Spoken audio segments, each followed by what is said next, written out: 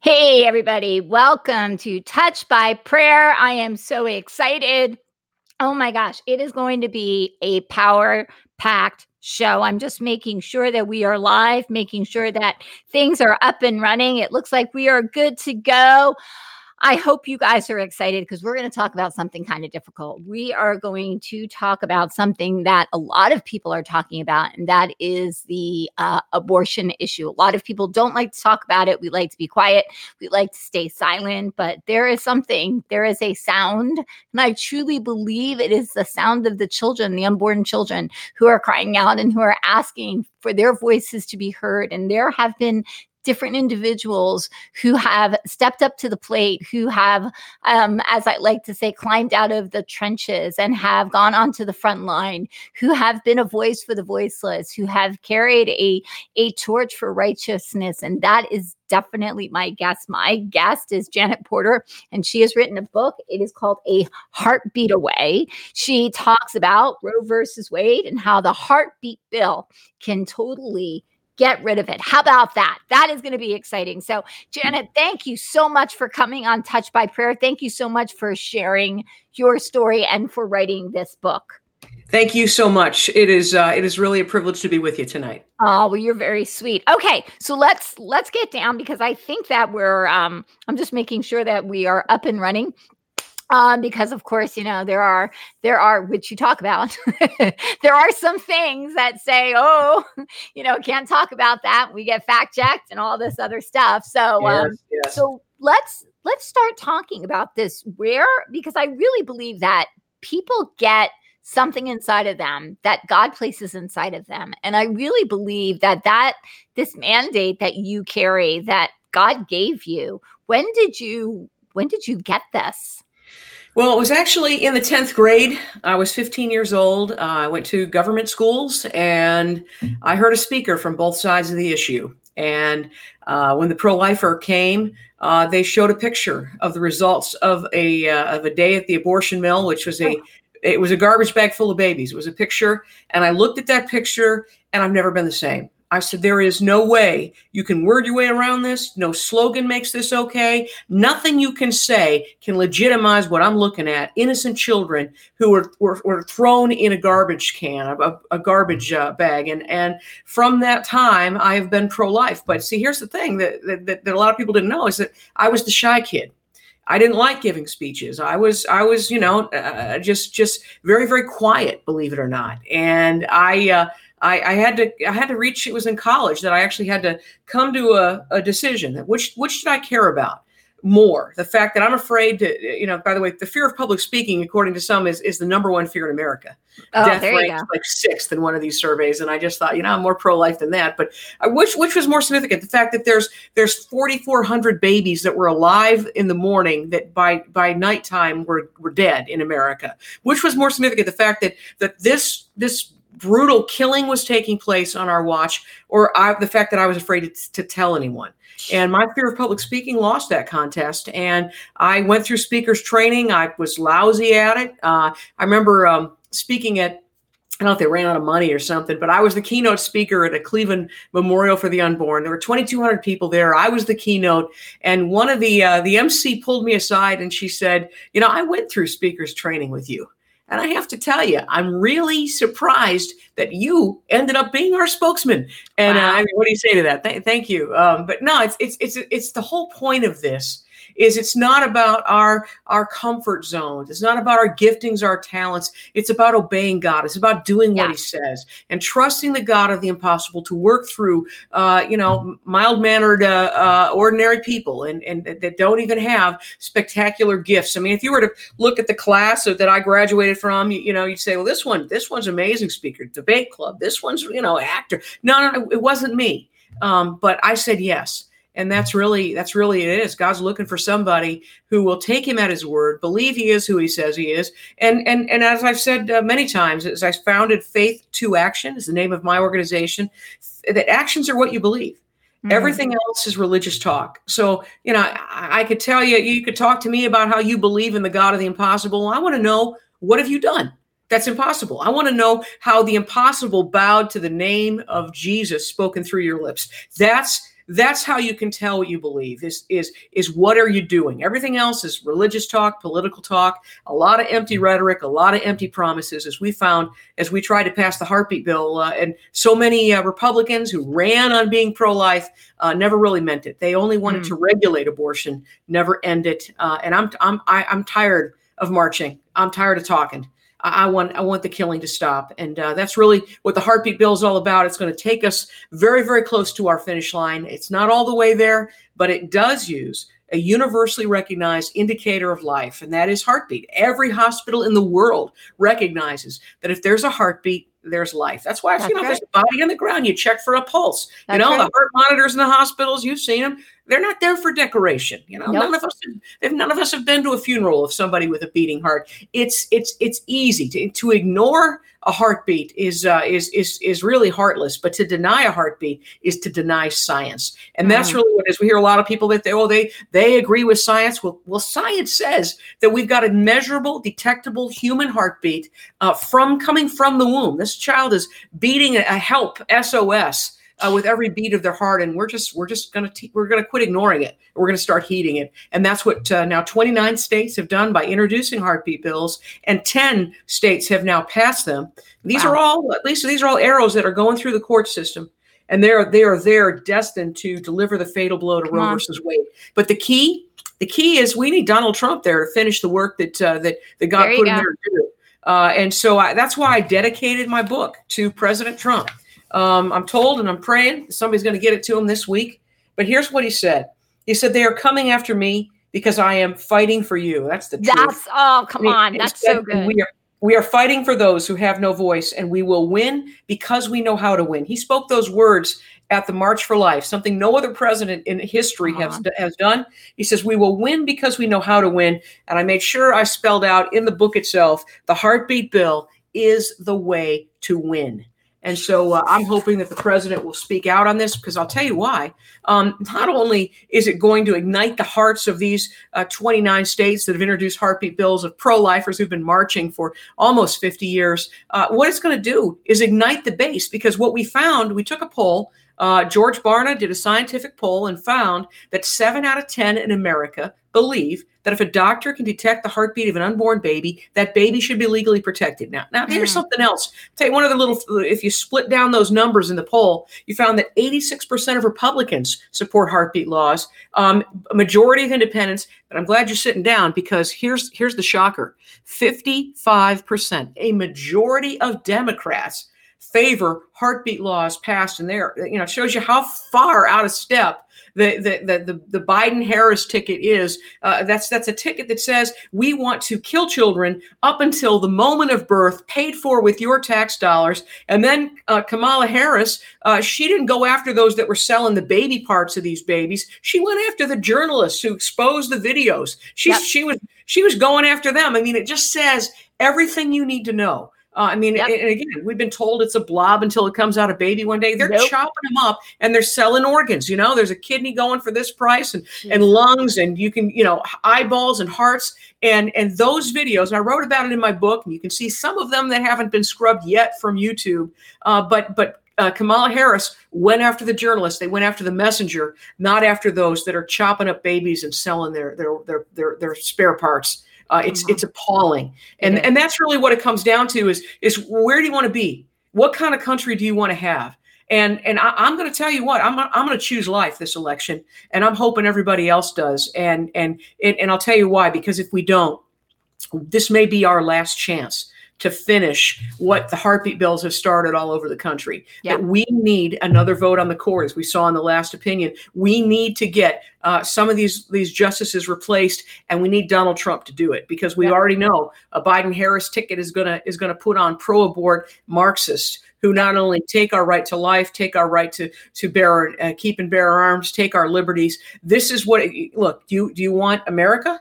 Or do you want Venezuela? This is the choice that's before us. Do you want life or death? And that's why I guess it's a shameless plug. Here's the cup I drink from. It's got a little Donald Trump on there. You can see him. Okay, so first of all, I love you. You are such a firecracker. Like, you don't even expect what just came out of your mouth to come out. So Holy moly. Okay, I got so much. Okay, number one, totally agree with everything that you just said. 100%. It's just what our president is currently doing for pro-life probably is beyond what anybody has ever done. And, yes, and the thing it is. And the beauty when we as people have been having people have been writing books who've been gone, who have actually had encounters in heaven. They have seen the Father's heart for the children, because each of these children had a destiny. Mm-hmm. They had a destiny. They had a purpose. That there are no accidental births. People will say, well, oops, it was an accident. No, there are no accidents. That's Life right. is not an accident. It is when the Father's finger touches it that it comes to life. There is science behind it. But what was really, really interesting is that they talk about the river of life that flows from the throne room of God. And there have been what's really interesting is I had an encounter in heaven and I saw the river of life. But do you know, Janet, that the river of life is actually light? It's not a river, it's light. But then somebody said to me, they said, do you know what happens upon conception? That there is a light. When the sperm and the egg meet, there is actually an explosion of light. So there is something that we have to understand, that it is not an accident, but it is something that the Father does. Because if having babies was really easy, all the people who had in vitro fertilization would have 100% success rate. If it was as simple as putting the egg with the sperm. So therefore, every single child who has been aborted had a destiny and a purpose. And there were books inside of that child, and there were dreams, and there were things that God had planned. Right. And so I think what we have learned through the political correctness is that sometimes people will take something and they will dehumanize it to make it acceptable. So that there isn't that attachment. I know I'm going to your book. But you go ahead. You're there. Go ahead and talk about that, because that's kind of where I want to start. Well, it's something that's not new. In order to, if you want to take the life of someone, you change what you call them.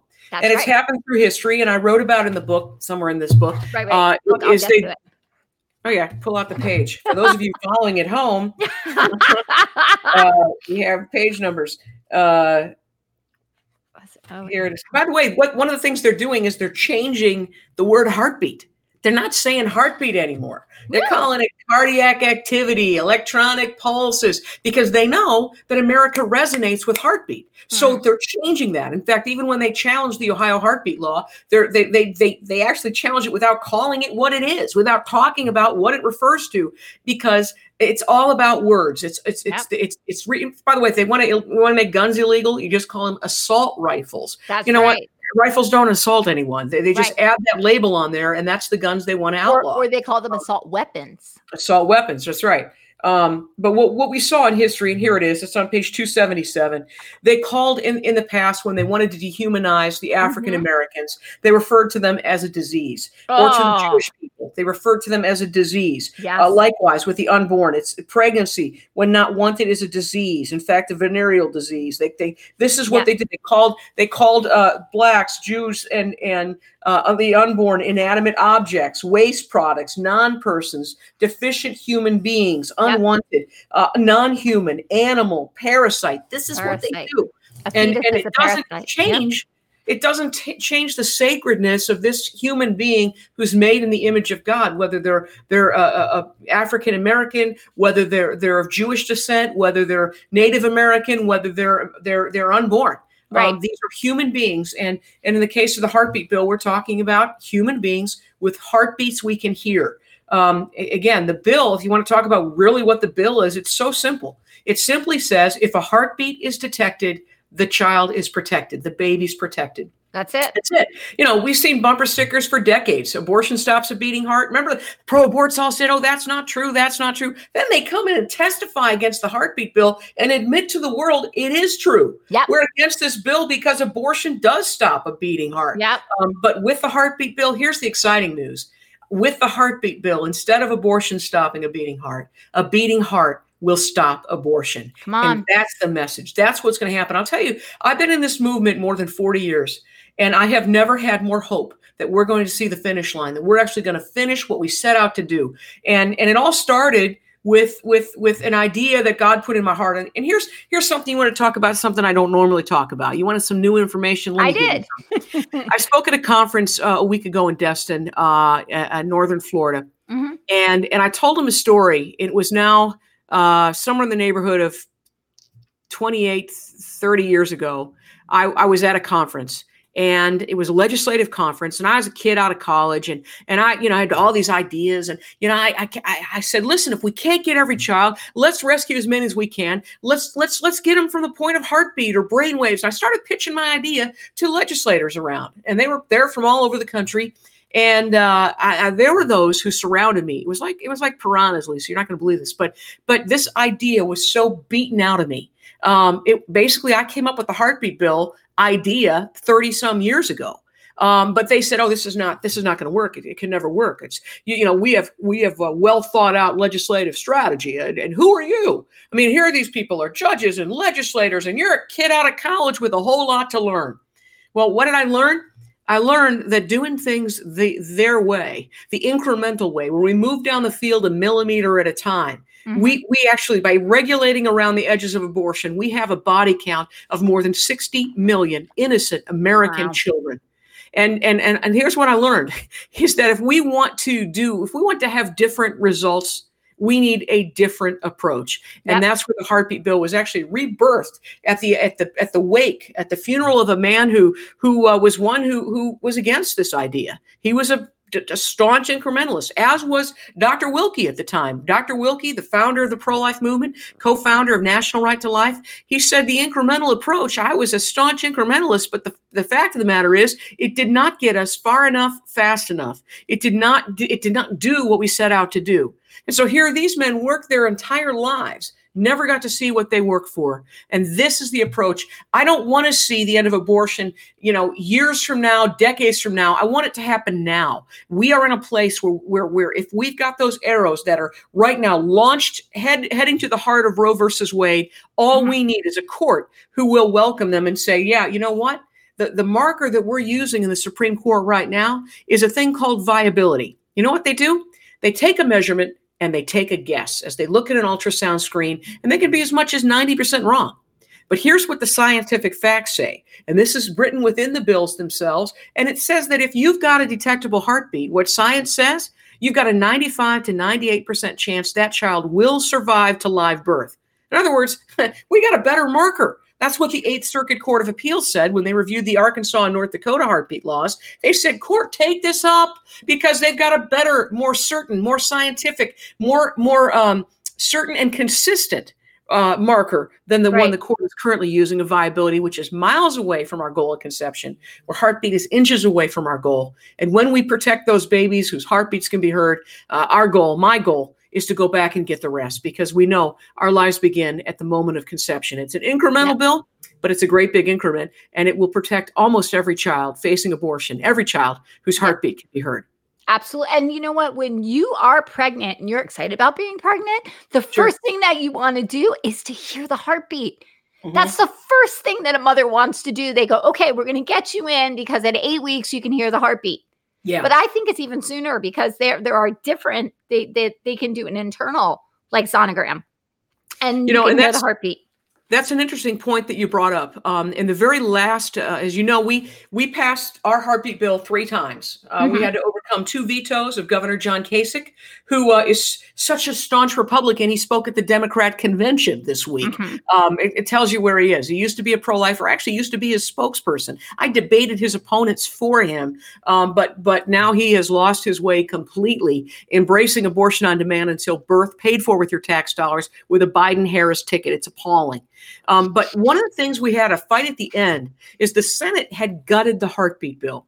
They said, oh, you can only use external ultrasound, which would have saved about 4,000 babies instead of 20,000 babies. So I'm just going to give you the example of what happens when you get in a battle like this. I told them, I sat across the table and I said, we did not fight for nearly a decade to save a handful of babies. I didn't want to save just 4,000 babies. I want to save 20,000 babies. And I said, this is non-negotiable. We need the internal ultrasound. People say, oh, if that's intrusive. Well, you know what's really intrusive? That's abortion. They use, and this is where Abby Johnson came out, who endorsed the book. She said that every National Abortion Federation abortion mill uses an internal ultrasound. That is, every Planned Parenthood in America uses this intrusive ultrasound. So if you kill your child, it's an internal ultrasound that they use. It's what we said in our bill is we want standard medical practice. Whatever is used in the standard medical practice, that's what we want this bill to use. And so the Senate gutted that. And we were really, I was willing to go to war, Lisa. I'll tell you, it was the day before the hearing. Right. I was on the phone with a buddy of mine, Mark Harrington, and we were planning a press conference. And I said, all right, we'll go in front of the State House. We don't need a permit. We're planning the State House. And then we had called the governor. We had called our sponsor, Ron Hood, had the chairman call all these people. We tried everything. But the last result, I was going to scream bloody murder and let the world know what the House was about to do. And the call came in at the 11th hour. It was probably 10 o'clock at night. And they said, here's the call. It wasn't hello, how are you? It was what do you want? Oh. And I said, I want the bill gutting amendment out. I want there to be standard medical practice so that we save 20,000 babies and not just 4,000 babies. And that is what happened. That is how we finally got one of the strongest pro-life bills in the country, in history. But we had a lot of resistance. And I'll tell you, you mentioned the title of the book. It's how the heartbeat bill will pierce the heart of Roe v. Wade and the shocking betrayal no one saw coming. Yeah. The shocking betrayal was that the people that fought the hardest against this bill it wasn't Planned Parenthood. It wasn't NARAL. It was Right to Life. My old employer actually came and testified against the most protective pro-life bill to ever pass in Ohio. They testified against it. They lobbied against it. And then when it passed, not once but twice, they called for a veto twice and celebrated right alongside the abortionists when it came. Okay. So we fought them for 8 years. In the 9th year, as we're getting this bill reintroduced, we knew we had a pro-life governor now. What they did, this is really going to shock you. They ran to the front of the parade and they pretended it was their idea, that they were the ones who were behind it. And they said it was the, quote, most significant bill they've passed to date. It was the one they worked the hardest against. Almost every moment of that battle, they were fighting us. And we're finding out as I'm writing this book, hey, they fought them in Texas, in Indiana, in Missouri, in Kansas, in Tennessee. We saw the Right to Life movement, national right to life, fighting the federal heartbeat bill. This is appalling. All those organizations that you've been writing checks to, as we all have, thinking that they were going to adhere to their mission statement. No, not the case. And a lot of people say, isn't it harsh that you're telling them this? I said, no, they need to know the truth. The reason we haven't ended abortion yet is because of national right to life and the establishment that has been promising that they want to end abortion, pretending to be pro-life, but fighting us every step behind the scenes and in front of the cameras. Phew. That's okay. There's so much. So let's call it what it is. It's a moneymaker. Of course. It's not about babies. It's not about children. It's not. Listen, anybody who thinks that our government, except with the exception, I believe, of our president, if they really believe that they care about us, no, they don't. They don't. They don't care about us. There are so many different places that you can look and see, and I love that you talk about, the mask in the book, which wasn't even anything to do with what we're dealing with, but still. Yeah. It's been a mask. It's been a charade. It's been this big, we're this and we're that. But no, the truth is that there is money being made. There's black market there, but there's also a very evil agenda. There is a very evil agenda. Well, let me just say, it's chapter 10 that you refer to, behind the mask, it's greed and racism. Yep. What we're talking about with abortion is the biggest assault on the Black community that there ever was. That's right. We have killed 20 million African Americans. You know what that is? That's like, imagine it's 1960. And you say, you know what? It's not just one guy they killed. It's every single man, woman, and child in America. Every Black man, woman, and child in America, alive in America in the year 1960, gone. That's what abortion has done. Destroyed. They've killed a quarter of the population. It was Margaret Sanger's design, as you know, the founder of Planned Parenthood. Yep. In fact, I asked a question. Who was a member of the Ku Klux Klan? She spoke to their group and certainly was influenced by them and by the eugenicists in Nazi Germany. Yep. And I write about all of that. Here's a question. I asked this to people and I said, guess who said these words? Imagine, all right, just for a minute, just who said this? We don't want the word to get out that we want to exterminate the Negro population. Who wants to exterminate the Negro population? Who doesn't want the word to get out? Is it A, President Trump? They're calling him a racist, not one him. Congressman Steve King, they certainly attacked him over a misquote in the New York Times, not one him. It was Planned Parenthood founder Margaret Sanger in her own letter saying, hey, don't let the word get out. Our goal is to exterminate the Negro population. If you care about Black lives, if you think they really matter, then you need to get involved in the pro-life arena, because that is where your population is being exterminated. That's right. And they put those abortion mills in the minority communities on purpose so that they could achieve their goal. And that is the extermination. It's now a quarter of the Black population is gone. In many cities, they kill more Black babies than are born. This is what's happening. And I remember we were lobbying for the heartbeat bill, Lisa. We had a Blacks for Life came in, and they gave a press conference from all over the country. They came and they joined us, and it broke my heart. I was speaking at a Black church in Detroit, and I told them the story that one of the guys, Steve Broden, was one who came and we met with Democrats, Black Democrats, and we brought them Mark Crutcher's film, Maafa 21, and he said, they're killing our race. Yeah. Will you be our champion? And they pleaded with these members of the Senate with tears. And no one would rise up and be the voice to say, you know what, Black lives matter enough for me to stand up and do something, to fight against the party that wants to kill them. And it's sad that Joe Biden and Kamala Harris don't believe Black lives matter enough to do something about protecting them. And where they are in the crosshairs, where they're in the most dangerous place to be right now, their own mother's womb. Come on. So there's the other thing too. When we look at what they've been doing for the African American community, they encourage it. They encourage abortion. It's a fatherless society, because that's part of the problem, is that you don't have the father and the mother dynamic. So you have these poor young girls who have been told and have been taught, well, you're too young, so just, you made a mistake, or it's not a big deal. It's not a big deal. Yeah, that is the biggest lie. And what we're finding is that women who believe that lie, on the other side of that, they maybe get pregnant later in life. They feel the baby's kick. They see the baby's picture. They hear the baby's heartbeat, and they say, "Oh my goodness, what have I done?" Yeah. One of the women who lobbies with us in Washington, her name is Rochelle Heidelbaugh. She was raped and had an abortion following the rape. She had a second abortion, as her life very often as happens, spirals down. And she comes and testifies, and she says, let me ask you something. If you have a woman who's in this crisis, perhaps she's been raped, or she is not wanting to be pregnant, and they say to her, they say, would you tell a suicidal person, you know what, if you want to make that choice, here's a gun. Here you go. Let me give it to you. You would never do that, because that is cruel.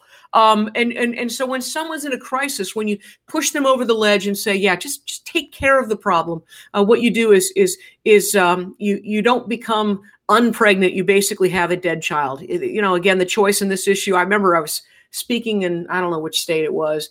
I said, listen, the choice that we're dealing with in this issue is whether you have a live baby or a dead baby. Because once a woman is pregnant, there already is a child. That's The right. question about abortion is whether it will be a live child or a dead child. And That's right. I mean, there's people that maybe I could tell this to Joe Biden, to Kamala Harris. If you don't get it, if you don't understand which is the right choice to make, live baby or dead baby, let me break it down as simply as I can in the speaker's training course. Live baby good, dead baby bad. I've made people repeat that so they see how easy. This is not a complicated issue. It's a very, very simple one. And it's one that we can help mothers and their children make a choice that they and their children can live with. There are people standing in line waiting to adopt from New York to Chicago. They'd give their right arm to love this child. Right. And they're saying, oh, I couldn't choose adoption. Well, when you choose abortion, you're giving your child to the knife of an abortionist to cut and slice into pieces and probably sell the dead baby's body parts and the organs. I mean, this is what we're talking about. This is the grisly, grueling reality of what abortion is. Somebody needs to say enough is enough. We need to stop it. And if you want to stop it, we don't have to march about it again. We don't have to talk about it incessantly. What we can do is go out and register to vote and to vote for Donald Trump and for Mike Pence to get these courts where we need to be and to have a voice, somebody who has the courage of their convictions. This is a guy that says, you know what, Congress, when you wouldn't defund Planned Parenthood, he thought up a way to do it himself. That's right. We saw tens of millions of dollars taken out of the coffers of Planned Parenthood because they wouldn't go along with the federal regulations the president instituted to say, hey, listen, if you're gonna use these facilities, you use these funds, it can't be for dismembering children, and you've got to spell it out. And they wouldn't do it because Planned Parenthood is in the abortion business. That is what they do. They kill children. That is their primary goal. And I mean, they've even fired they're right about it in the book. They fired their own presidents because they weren't pro-abortion enough. That's right. So yeah, we've got to quit talking and whining about this. We just need to get it done. And one way is you can introduce the heartbeat bills in your state. You can join with those that have, and you can make sure that they're going to be upheld by reelecting President Donald J. Trump. Absolutely. And the other thing I wanted to talk about, because on page 286 in your book, you talked about courage is the key. We have to step out of a place of being so afraid of man and because everything that God has called us to do, he's going to give us what we need to get it done. So everything that you need, Janet, God has done and has given you everything that you need so that you can accomplish it. But you had to say yes, and that took courage. It's really comes down to a decision. There's another chapter that is one of my favorites. It was not my favorite season to go through, but it's called Whatever It Takes. Yeah. If you're willing to do whatever it takes, and that does take courage, then that's how you're going to get to the end of abortion. When they said no to us year after year after year after year, we did everything we could. We rented an airplane to fly over the State House. I own a 3-story heart balloon that says pass 3 stories. It says pass the heartbeat bill now. When they wouldn't pass the bill in the Ohio Senate, we had passed it through the House many times, but the Senate wouldn't budge. And so we ran against them. We challenged them what they care about the most, and that is their own jobs. Right. And so in 3 election cycles, we ran candidates against them. And when I couldn't find anybody to run against the Senate president, I still remember the phone. It's in the book, but I remember getting a call from my right hand. Lori Vyers called me up and said, did you find anybody to run in the House Senate, to run against the Senate president? I said, no, man, I couldn't find anybody. I tried. I wined and dined pastors, tried to get candidates, couldn't get it. She said, well, that's too bad. We've got a lot of other candidates, but it sure would be nice if we had somebody to run against the Senate president. And she overheard a clerk say to me, sign here. She goes, where are you? I said, I'm at the Board of Elections. She says, what are you doing? I said, I'm running against the Senate president because we got to put our faith to action. Either actions are what you believe. And so I ran against the Senate president. There were 2 polls, I was told, that showed me dead even with him. Wow. And so they spent their war chest. The money that he was supposed to use for other candidates, he spent it on himself. $1.3 million to slander me on every television, radio station, all those ugly, nasty mailers accusing me of being the pro-abort. But you want to know something? In the end, it cost them. Yeah, it cost them. And they knew one thing. We weren't going to go away. I mean, we did some crazy things. I'll tell you, there's a picture in here. I just sent it to one of my interns. She was an intern when she was in the 8th grade. She's now married with 3 kids, I believe it is now. She asked me to be in her wedding. Her name is Kate Neal. And she said, we're going to take some pictures at the State House. So here we are at the State House. She's got her wedding gown. I've got my bridesmaid outfit. We've got heartbeat pins with our bouquets. And if you think that we didn't use that opportunity to lobby in the Senate, heck yeah. then you haven't been paying attention. So yeah, we did. One thing they knew is that we were not going to go away until they did what we told them to do. We hired them to protect human life. And if they weren't going to do it, the world was going to know. We picketed their house. We had full page ads, mailers.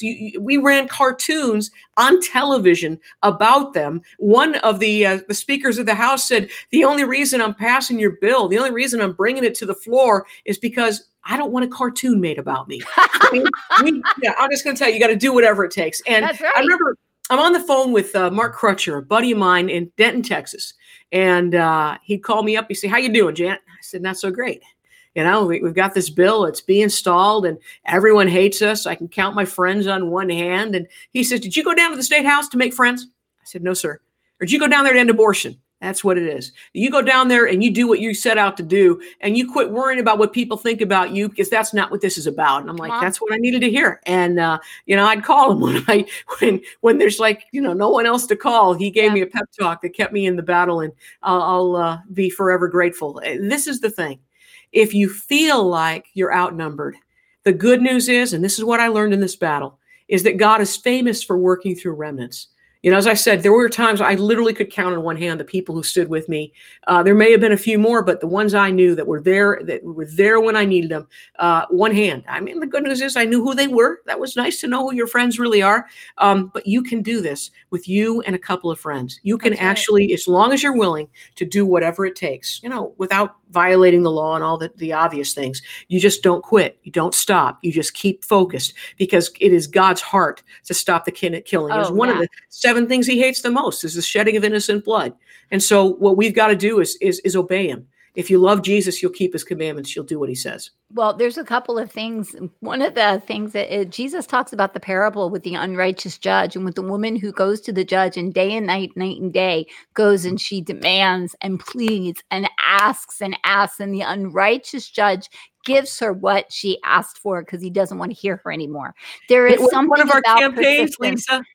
We called it the persistent widow phase. Yeah. I mean, we called and called and called until, I mean, I wore out. I mean, people just dropping off the email list because they got worn out. I get it. Yeah. But we would not quit. We would not quit. And that's really where it is. And a lot of people say, well, what do these phone calls matter?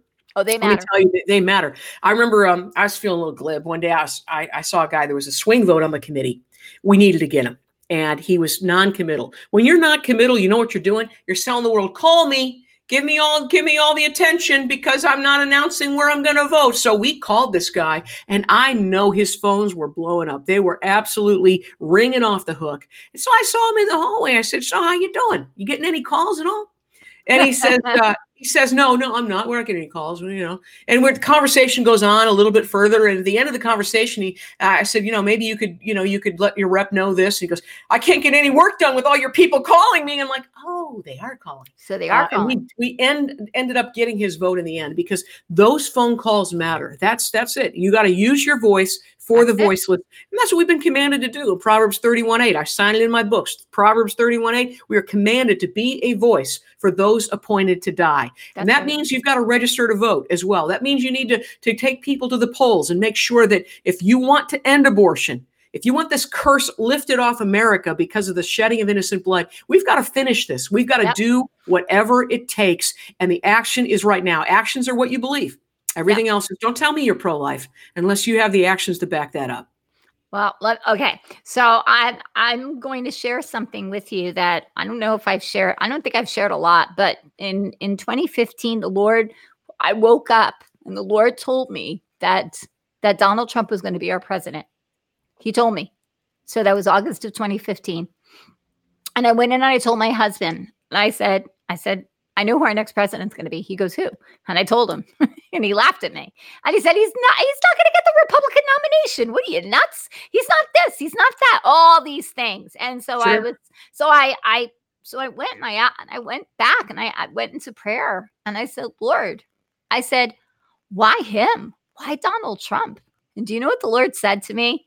He What's said, that? because he's going to overturn Roe versus Wade and he's Mm, going to put prayer back in school. Janet, that was in 2015.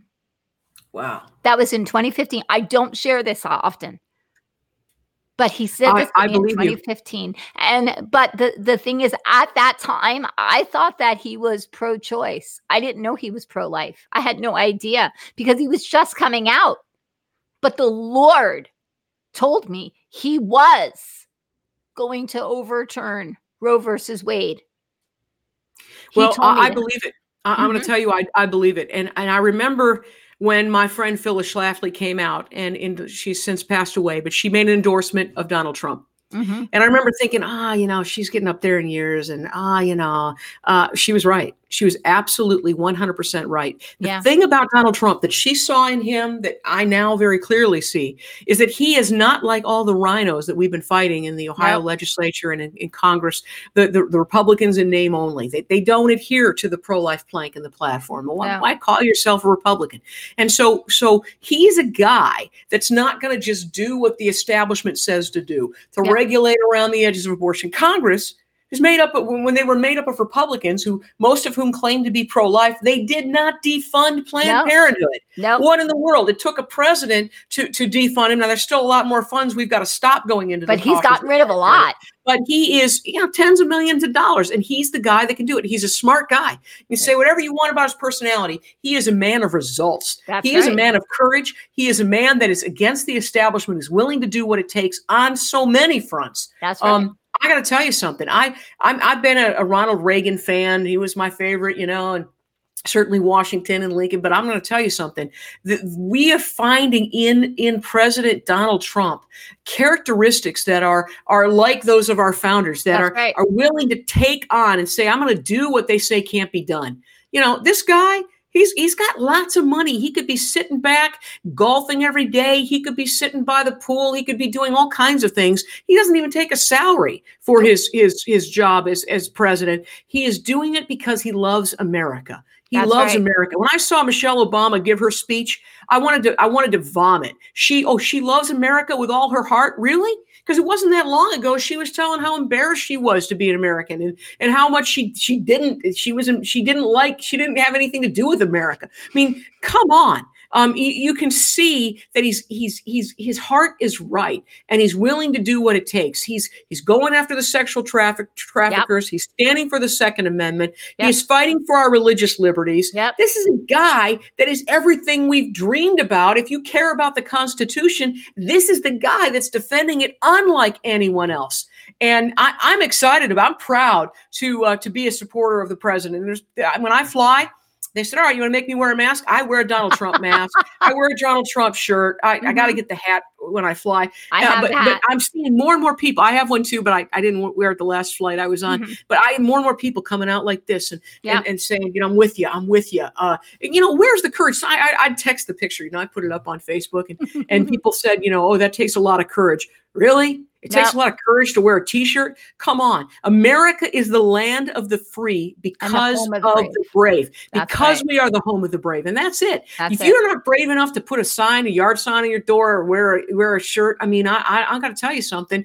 I got to wonder if you're going to be courageous enough to do much else in your life, because we are at a crossroads, and this is worth it. This is absolutely worth it. Don't tell me how courageous I am when I stand for President Trump. It is the only thing I can do as an American to stand for America. I do not want Venezuela. I don't want the Marxist agenda of the left that will come to your door and take your guns. They've already announced it. He's going to put Beto O'Rourke in charge of the guns. He's already said, we're going to take your AR-15. We're coming after you, after your guns. Is this what you want?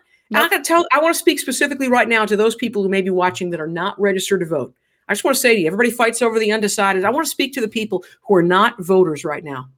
What does it take for you to say, what is at stake? What is it going to take for you to come out of the shadows and put your name on a form? And our founders bled and died for the right to vote, to be able to govern and direct us where we go as a nation. And I'm going to tell you something else. There's some churchgoers right now that may be watching, And they're saying, well, I want to stay out of politics. That is a lie of the devil that has kept us out of the will of God, because, oh, well, you know what? We better not do anything that affects our life, our liberty, our freedom, our health, our well-being, our economics, or anything. This is where the vote comes in. Politics, as Phyllis Schlafly used to say, is where the action is. If you want the atheists, the Marxists to take over our country, you want to make the Bible illegal, you want to see the criminalization of Christianity. That's another book I wrote and a movie that I made about it. But that's where we're headed under a Biden-Harris administration. And I'm going to tell you something. Do not believe the lie, because you're going to be held accountable for what you do and what you don't do. That's right. And that's really where it's at. There's a sin of omission. And if it's costing, it's basically the result of not voting is the shedding of innocent blood. You're accountable for that. There's blood on your hands if you are not willing to do something to stop it. Sorry, I don't normally get this worked up on this issue, but I'm going to tell you, it's all coming down to the wire right now. It is. And fake news spewing out lies every night. And we need to speak the truth and have the courage to do whatever it takes. Absolutely. Well, you're coming out of the trenches. Yeah, that's what you're doing. You're coming out of the trenches. And there's a couple other things. People don't understand what abortion does to those who have, like you were talking about earlier. They realize, what did I do? I know people who had abortions as kids, as teenagers, who didn't understand.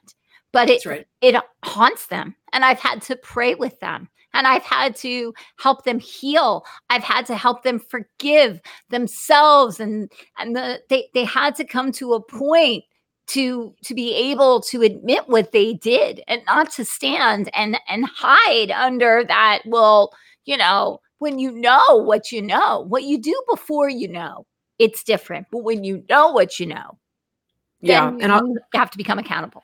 I'll tell you, there's a lot of pastors that are right now remaining quiet on this issue.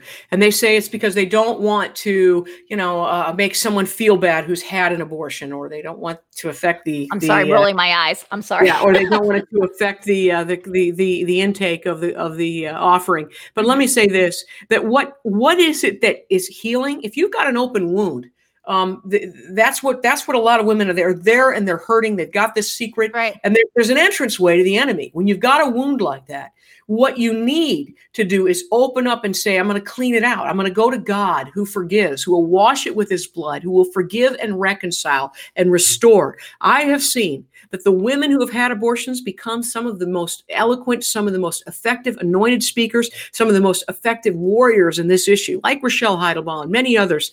This is what Satan meant for evil. God can and will use for good. He needs you to participate.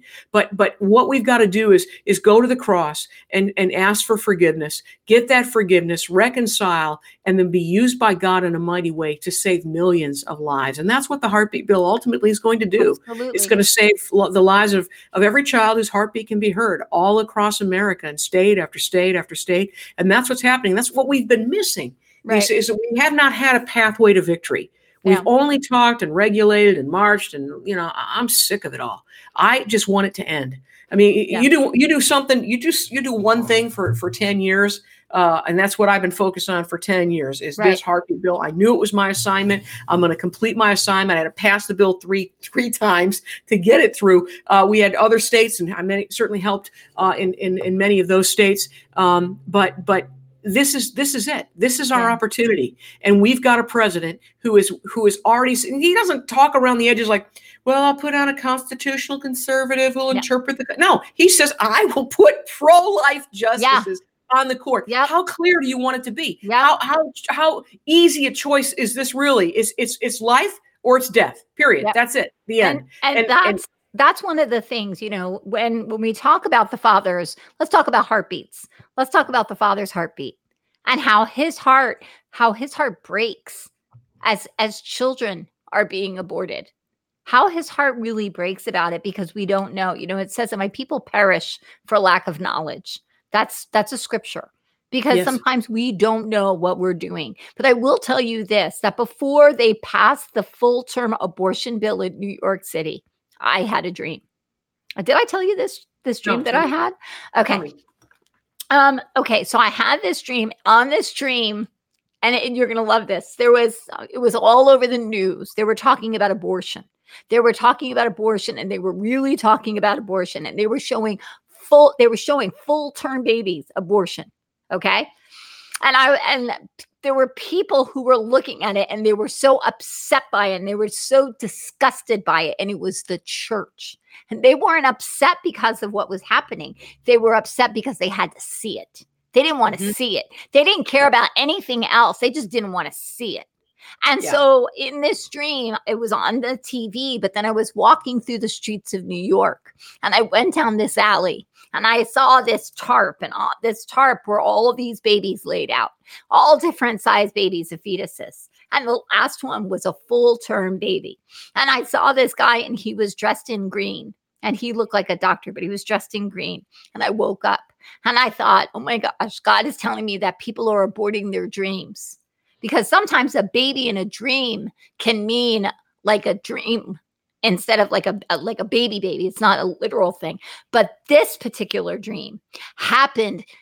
It was 3 days before they passed the bill. I had no idea.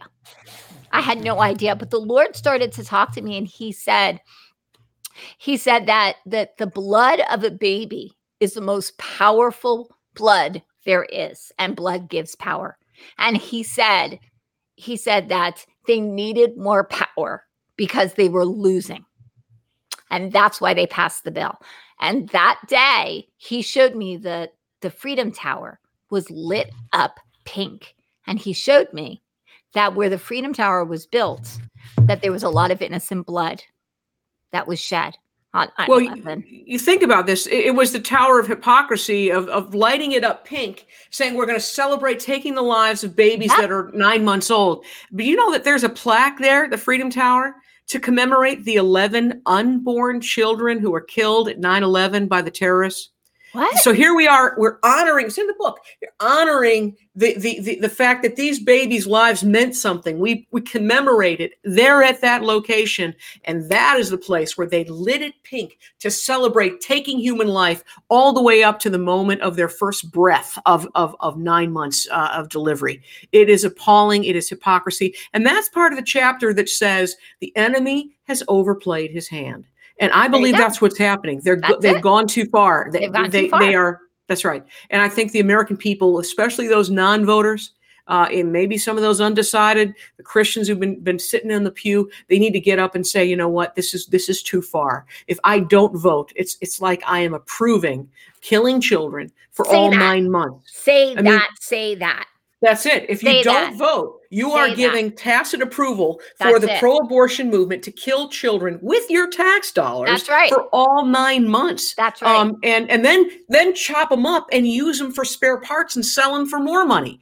Got a whole chapter on that greed when the masks are coming off. I mean, all of it is exposed. Everything is there for you can complain about what you have to see, or you can stop it at its source. That's right. It's like Kamala Harris. You know, instead of going after the abortionists who are selling body parts in violation of federal law of these babies, their hearts, their livers, their lungs, instead of going after the ones breaking the law, they went after the ones that were exposing it, the journalists who showed the videos. I mean, this is what it's come to. They're shooting the messenger rather than going after the criminals that are literally chopping up human babies. It is absolutely so beyond gruesome and horrific. And yet we think it's not worth our vote. We think it's not worth us to take the time and register, because boy, that just seems politics is dirty. I'll tell you what's dirtier it's not casting your vote for life and letting the killing continue. That's really our choice. And I know I'm beating the same drum, but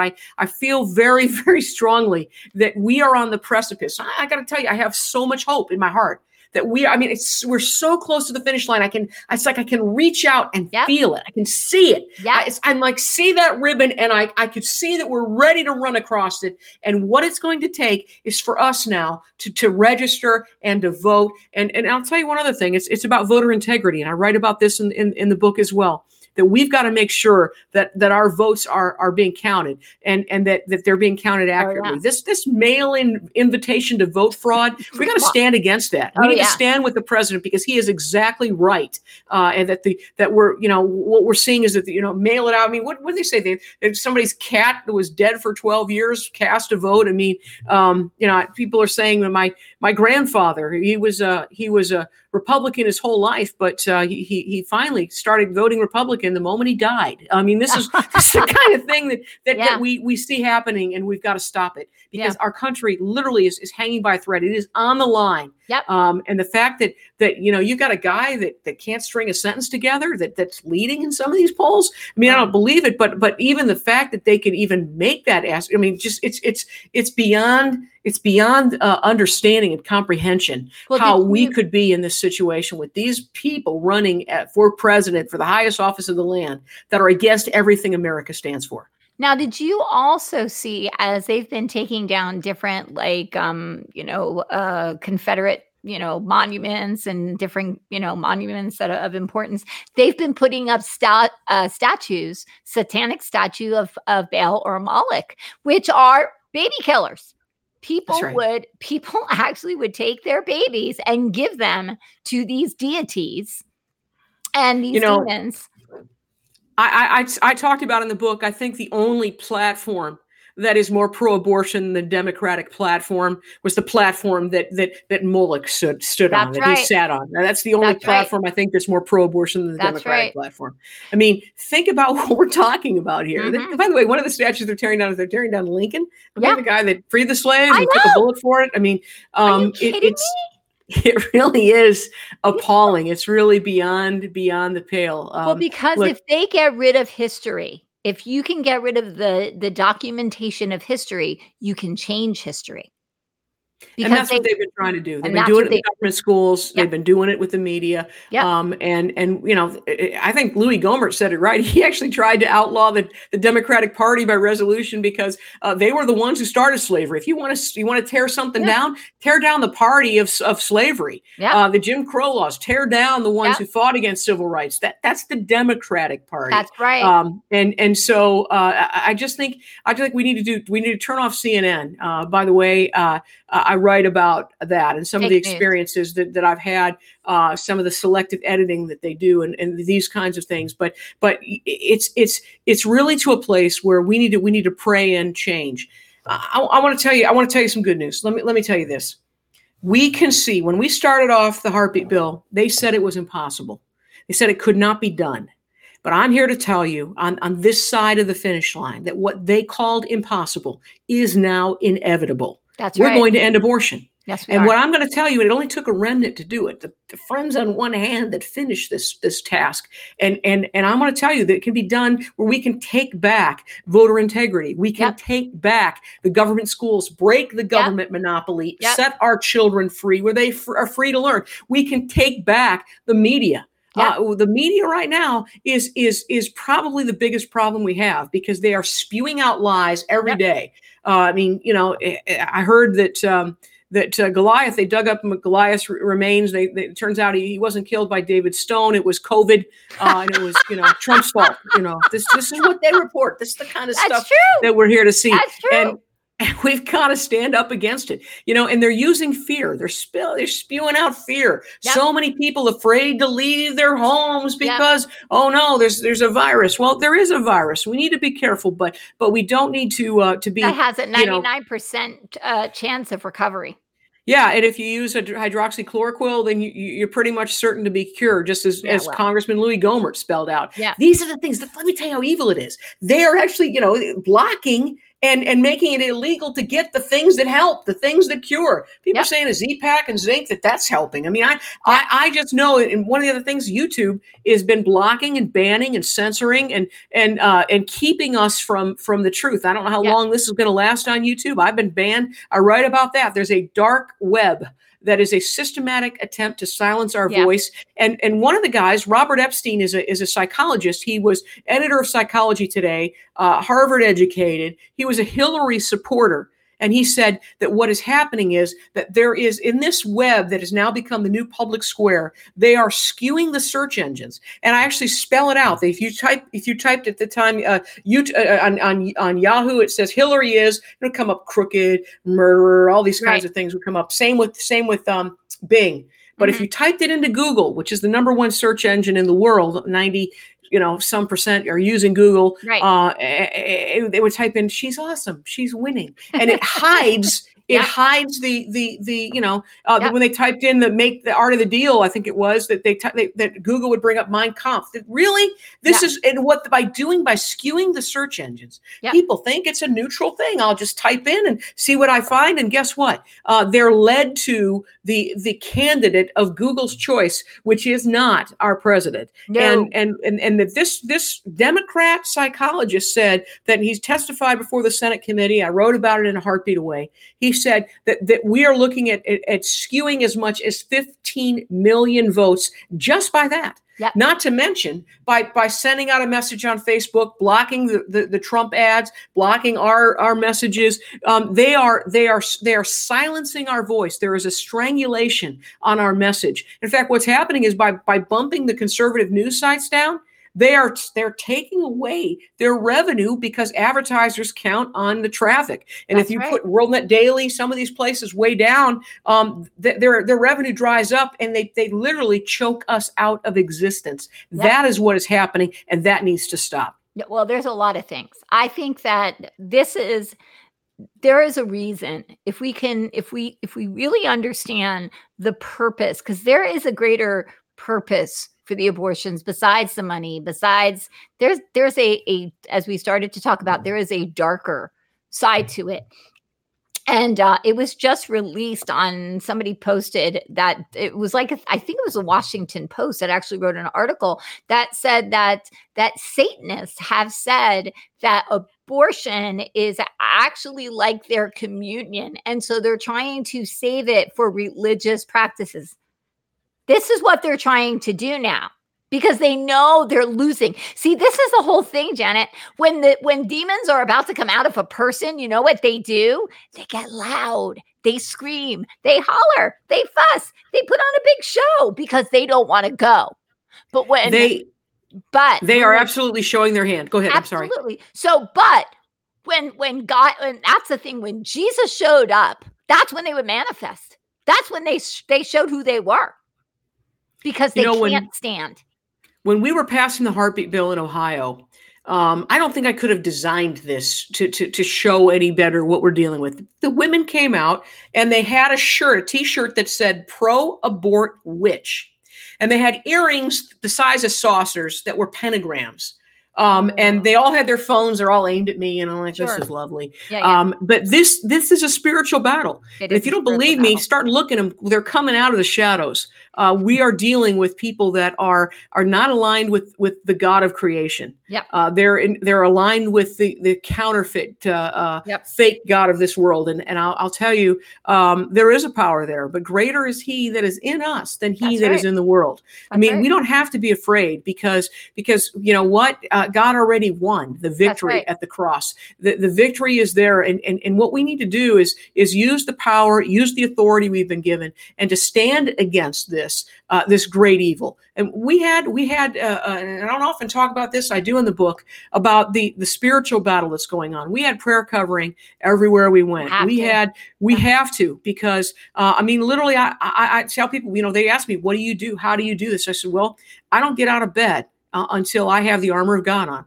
Helmet of salvation, the breastplate of righteousness, the belt of truth, the shoes of the gospel of peace, the sword of the spirit, and the shield of faith. I put that on in the morning. And if I get a thought that is attacking me, or that you're going to fail, or that Trump's going to, whatever it is, I forgot my armor. There you go. I put it back on. And I keep we need the mind of Christ. We need to keep our eyes on God. This is really what it's all about. He gives us peace that passes understanding. If we are in that secret place, we have the ability He said we have. You know what? All power and all authority was given to Jesus. That means somebody has none of it. And he's given it to us. We just need to use it. We need to learn how to do spiritual warfare. I'm learning a lot more than I knew. And I'll tell you what, we can't learn this quick enough because, we've been getting our clocks cleaned. We've been getting beaten up and bloodied. And, even in this 10-year battle for me, it's been a great learning curve, and there's a lot that I share, a lot spiritual that I share. I mean, people say it's, is it a political book? Is it a spiritual book? The answer is yes. It's both. Someone just left me a message that said it's an instructional manual as well, but it reads like a novel. It does. It's how to do it. It's how to take on the giants, and how to see the impossible bow to the name of Jesus, and what to do when everything is fighting against you, when there is a wall, a barrier that looks like it cannot be penetrated, and we just kept pressing, kept pushing. And that's what ultimately won. There's all the different ways, all the ideas like how we rolled in the mobile ultrasound to show the youngest to ever testify. We let those members of Congress, members in the state legislatures, see that baby's heart beating on the screen, hear that baby's heartbeat. I've told this many times, but in congressional hearing in the Judiciary Subcommittee, there was a little baby, baby Lincoln, who I believe will be used to emancipate the next generation. He was 18 weeks old in the womb, and they showed him up on the screen, his heart beating, and the room was silent. And what happened next was surprising to me, even me. I couldn't believe when I heard that as that baby's heart was beating, the room was silent, everyone was focused on little baby Lincoln. Even the protester, one protester in particular, was seen wiping tears from both of her eyes.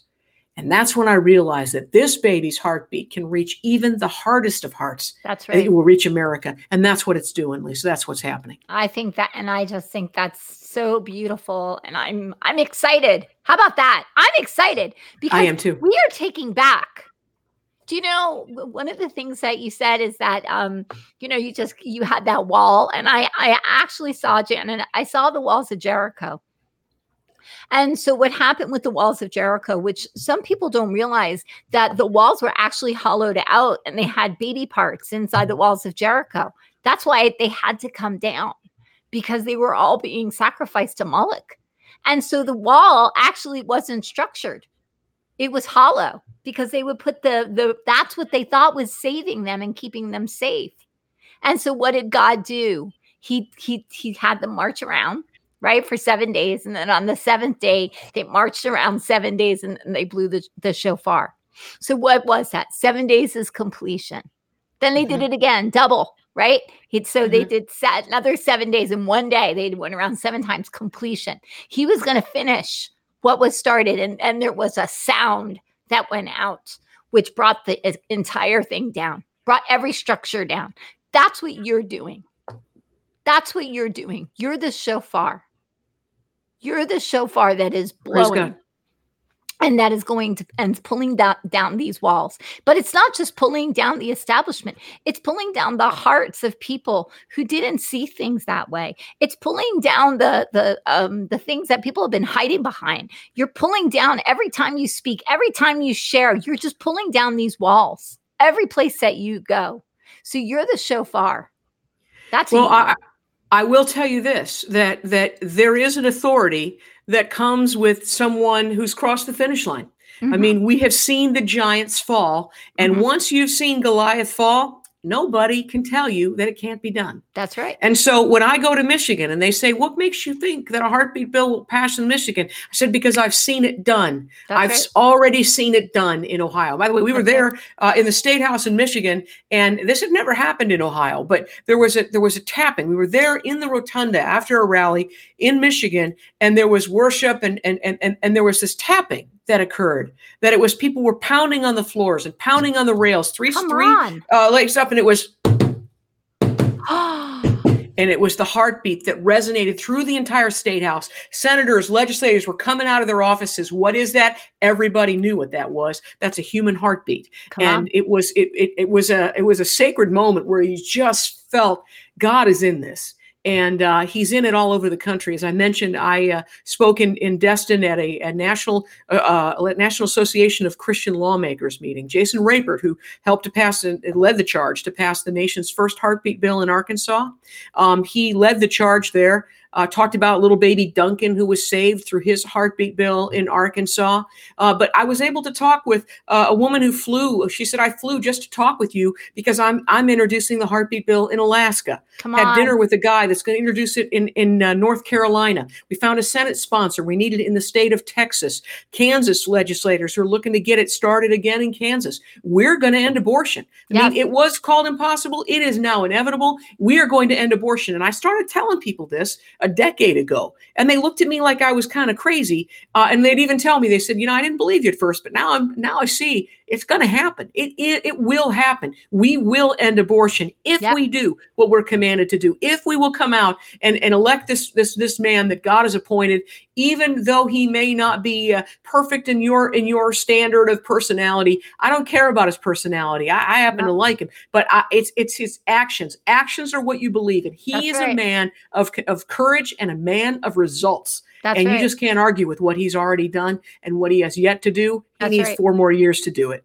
Yes, he does, because Roe versus Wade is going to be overturned. Amen. Amen. I'm saying it. I'm declaring it. And that is something that happens when God says something, you say, that's it. What did David say to Goliath? You filthy Philistine. You are going down. Who are you, right? Who is this uncircumcised Philistine that dare defy the armies of the living God? Come on. That's what he said. That's what we say to those that are lying and those that are spewing this kind of hate and spewing these platforms of killing children. Now, who are you? Who in the world do you think you are to come against the Lord God of America? And you know what? It is our motto, in God we trust. That's right. My state motto of the state motto of Florida is in God we trust, but in Ohio, it's with God, all things are possible. That's right. And I knew that was true because Jesus was the one that said it. But we have it emblazoned in our state house on the ground. It's there in the ground. And so when we were there were people that gathered and were kneeling along the seal of the state. And as I'm there, I realized we are literally standing on the word of God. We're standing on the word of God. We'd have prayer meetings after prayer meetings like you wouldn't believe it. The senators would go by and they'd roll their eyes. And I just said, you know what? It's just a matter of time. It's just a matter of time before they see what my God can do. If you haven't won yet, well, guess what? Then the story's not over. Then turn the page. There's another chapter that's coming because God has, it says in Psalm 139, all the days of our life were written before one of them came to be. I want every page of the book of my life. I want every scene in this movie of my life that God has written. And what God's movie is better than Hollywood could ever come up with. It is Ephesians 3:20, exceedingly abundantly greater than what you can ask, what you could dream up or what you could think. That's the movie of your life. And I'm going to tell you something. If they made a movie about your life, here's the question. Would anybody want to watch it? I want to tell you, we can live like the pages of the Bible, because our God is the same. He hasn't changed from when he was healing people and raising the sick and causing the blind to see. This is the God. He's still who he claims to be. He's still everything he is. The tomb is empty. We need to start acting like it. You know what? This country, quit complaining about it. Turn off the media and start getting. We went out without television for a decade. We did not have television in our house during the entire battle. And what'd you do for it? Well, we ended abortion. That's one thing. That's pretty good. We made a movie about the assault on our freedoms, the Light Winds movie that you can get online here soon. It's a situation where if you turn off all the reports, all the giant reports. I mean, think about this. What would David have done if he had gone and gone home, gotten his easy chair, and turned on, CNN, the Canaanite news network, right? And say, the giant is big. Take a look at the pictures of Goliath. He's never lost. He's big and he's huge and he's never lost. He's undefeated. He probably wouldn't. If you listen to the giant reports, then you start believing them. That's right. Turn it off. Turn it off. Spend that time in prayer. Spend that time talking and praying and working to get our country back, because we have an opportunity like you wouldn't believe. And I'll tell you this. It was when, I'm not sure which year it was, but was when Obama was sworn in. I was watching it in disgust. And I said, God, if you will give us another chance as a nation, if you will give us another opportunity at freedom, I promise I will use it. I promise I will use that freedom for everything it's worth. And that's what we need to do. We need to use this freedom. God has given us mercy.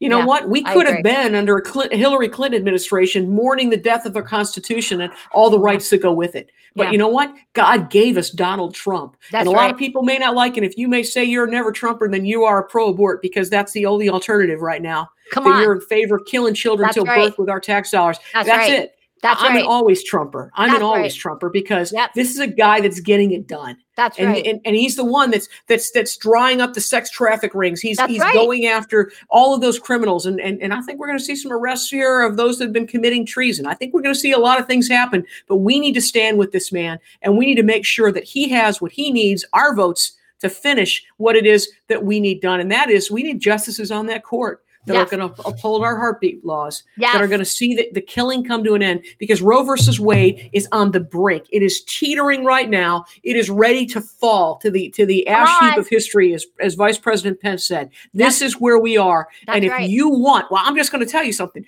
You know, I remember I was running a race, never told this story before. I was running a race. It was a 10K race. I was in Seattle. I was running a race. I was 16 years old. And I remember being so tired. And I was so tired. I didn't think I could make it. Oh, man, it was just, I was out of shape, and I was running, and I was so tired. And I turned the corner, and I could see the finish line. And I thought to myself, if I had known the finish line was that close, I would have been running a lot faster. I would have been less complaining about the my legs and how tired they were. I would, if you can see the finish line, you can pick up the pace, because we are almost there. I agree. And so if you're tired and you're weary, the Bible says, don't be weary in doing good. I'm going to tell you, the finish line is right there. Right there. Don't give up now. Don't give up the race. Don't sit back and say, oh, well, they're all bad. And oh, well, the media says he can't win. No. The media said he couldn't win last time. By the way, you want to be encouraged? You could type in snowflake meltdown 2016, and you can see all the media crying about how their predictions that said it was, absolutely gonna, Hillary was gonna win and Trump was gonna lose. And Governor Mike Huckabee wrote an article yesterday, or maybe it was today, and he said, they had all those balloons that they wanted for their victory party, and all the fireworks. They're looking to use them this week at the convention. No, this is it. We have a moment in history. This is what I believe can be written about America right now. That is, we're on the brink of destruction. We're on the brink of choosing life and liberty, of America or Marxism. That's it. That's where we are. And this is where we need to rise up. This is where the church needs to rise up, so that it can be written about us in this time, that this was their greatest hour. When this is written, when I write about this, I've been speaking about it for 40 years. One day, when the killing stops, our children, our grandchildren are going to come home from school. And if they're not homeschooled, and I think they probably should be, but they're going to learn about what happened on our watch in the year 2020. It's more than COVID. It's what we did in this hour. Right. They're going to come home with a question, and that question is, where were you when they were killing babies? And what did you do? And you know what I want to say? I want to say we were the ones that rose up. We were the ones who stood and fought until the killing stopped, because the killing will stop if we will join together right now in this hour. That's where we are, on the brink of victory. Do not lose heart. Do not lose hope. This is our moment. Rise up. Register everyone you know to vote, and get out there and get it done. Let's finish this work. Absolutely. Let's finish it. And we also have to pray. We have to really pray. But this is the thing. We can't pray from a place of defeat. We have to start praying from a place of completion. It is done. This is God's heart. We have to say, well, is it God's heart to end abortion? Heck yeah. So let's start declaring it. Abortion will be done. Abortion will be done. Lord, we thank you that abortion is done. We thank you that you overturned Roe versus Wade. I thank you very much that people are waking up and they're starting to see the truth about what has been happening, the atrocities that have been happening. So Lord, I just praise you and thank you that you have gone before us, that you have opened the eyes, that you have broke down the barriers, that you've pulled down the walls, and that abortion was closed and done, that's something that's been written in our history books, is something that's not going further, that it's not going further.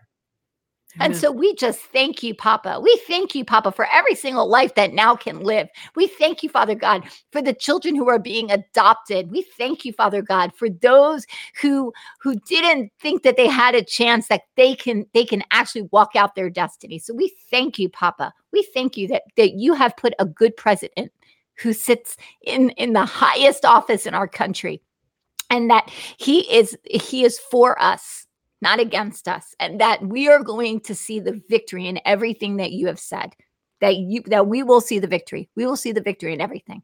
And the other thing I want to say to you, Janet, is this book, who's going to play you?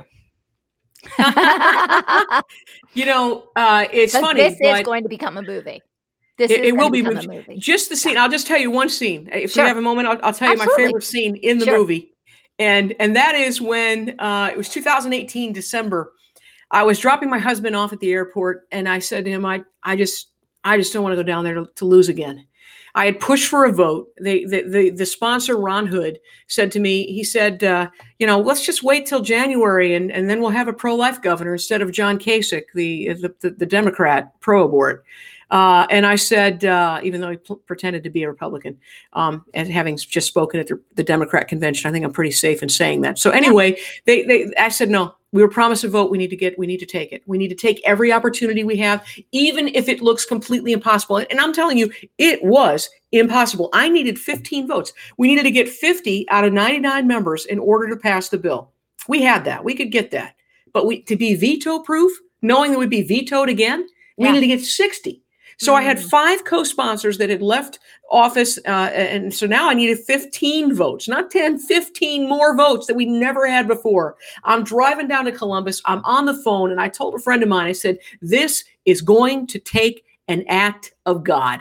And I said it in sort of, that sarcastic way that, it's just not going to happen kind of thing. And they said, well, isn't that what we're counting on? Isn't that what this is all about anyway? Come on. I said, yeah. So I went down there, and it's funny because a lot of people, when the vote happens, they want to show up. But when the work needs to be done, you can't find them. But on this day, nobody else could make it. So I was down there by myself. I needed to get 15 votes in one day. And so I implemented one of the tactics that Tom DeLay taught me, and that is turning the members into whips. And so I took a sheet of paper like so, and I had it, folded in half, and I listed the legislators we needed. And I'd go to one and I'd say, hey, can you get me these 2? Aren't you in committee with this guy? Hey, you're friends with them. By the end of the day, I was like, you try these 10? I mean, we needed 15 votes in one day, unheard of. Votes we never had before. So what happened was I got to the end of the day, and the votes the next day, and we are 2 or 3 votes away, which is pretty miraculous in itself. Mm-hmm. So my intern, Josh, comes down, Josh Halavity and Lori Vires, and all the people started coming the next day. And I get there, and the pro-aborts are there with their pro-abort T-shirts and their pentagrams and their phones all aimed at me. And we're handing out gift bags with heart candies, heart chocolates in them, and saying, have a heart. Thank you.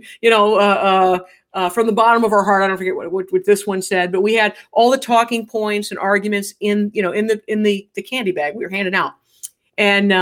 And so I met with a African-American Democrat. His name is Bill Patman. I just sent him his book, A Hero. And I told him he's going to play himself in the movie. And he's a guy who I said, we need one more Democrat. If we're going to have a shot at this, we need another Democrat. He's the only Democrat with the courage to stand against his caucus. I said, we need another Democrat. And I said, try this guy. We tried one guy, couldn't get him. I said, try Glenn Holmes. And I highlighted in the bill, here's his concerns. Tell him this is the answer. I said, try to get to him. Text me if you do.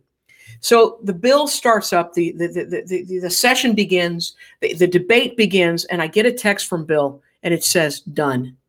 I'm like, oh my goodness, we've got a shot. We got a shot at being veto-proof for the first time ever. And so the Democrats called for a caucus right then. I had someone save my seat in the balcony. I went downstairs because I don't know how many votes I still need. I'm still trying to get some more. So I'm standing on my tiptoes. I'm looking through the State House window, and he says, you're going to strain your legs standing on your tiptoes so long. And I hugged him. I said, thank you. I said, he says, do you know what's going on right now? I said, what's that? He says they are meeting right now to terrorize essentially Glenn Holmes. They're threatening him with his political career. If he dares cast a pro-life vote, they are threatening him right now. I said, well, is he going to hold firm? He says, I don't know. So he and I the guy's like twice as tall as I am. This African-American Democrat, we held hands outside the chamber that day and we prayed. The chamber begins, the session begins, hours of debate go by. We needed 60 votes. Lisa, the vote is cast. And I had been told not to take any more pictures up on the balcony. But my intern had not been told that. So I said, Josh, I said, when that vote is cast, you take a picture of that board of the votes.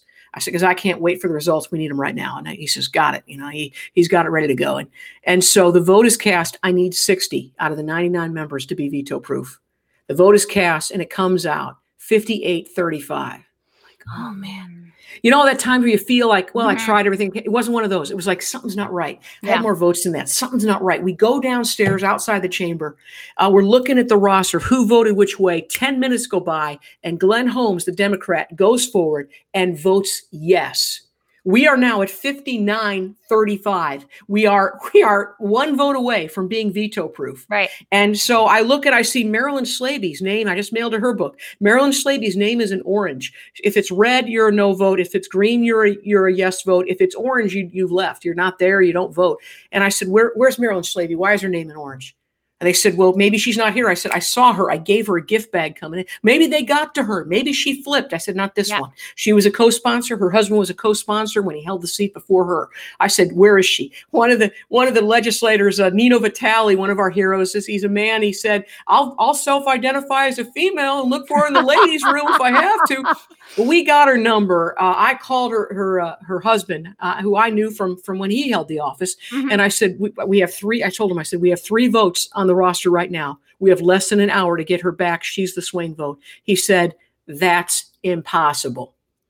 He said, I'm 2 hours away for a mandatory meeting I can't miss. Here's where it comes down to, Lisa, what is it that you believe? Do you believe that with God all things are possible? Or are you going to take that's impossible and say, okay, well, we tried? No, we either believe it or you don't. And actions are what you believe. And so I said to him, I said, can you pull off the highway? Because I'm on my way to get her right now. It was 2 hours. We had 3 bills. There's no way we can stall that long, but I just told him to do it. And he said, all right, I'm pulling off. I hang up with him. I tell one group, I said, you guys pray. I told another group, you tell them to stall until I get back. Right. And so I took off running. This is December in Ohio. It's now a blizzard. It's snowing heavy. I'm running. I run 2 blocks to get to my car, and it's snow is coming down. I get to my car and I don't have my keys. Oh no. I'm starting to look through my purse, and I'm out of breath. I've just run as fast as I could through this snow. This guy comes up and he's very calmly says, here, you drop these in the crosswalk. Hands me my keys. He was my husband says either marathon runner or an angel. Or an angel. And so I'm like, thank you, sir. You have no idea. Thank you.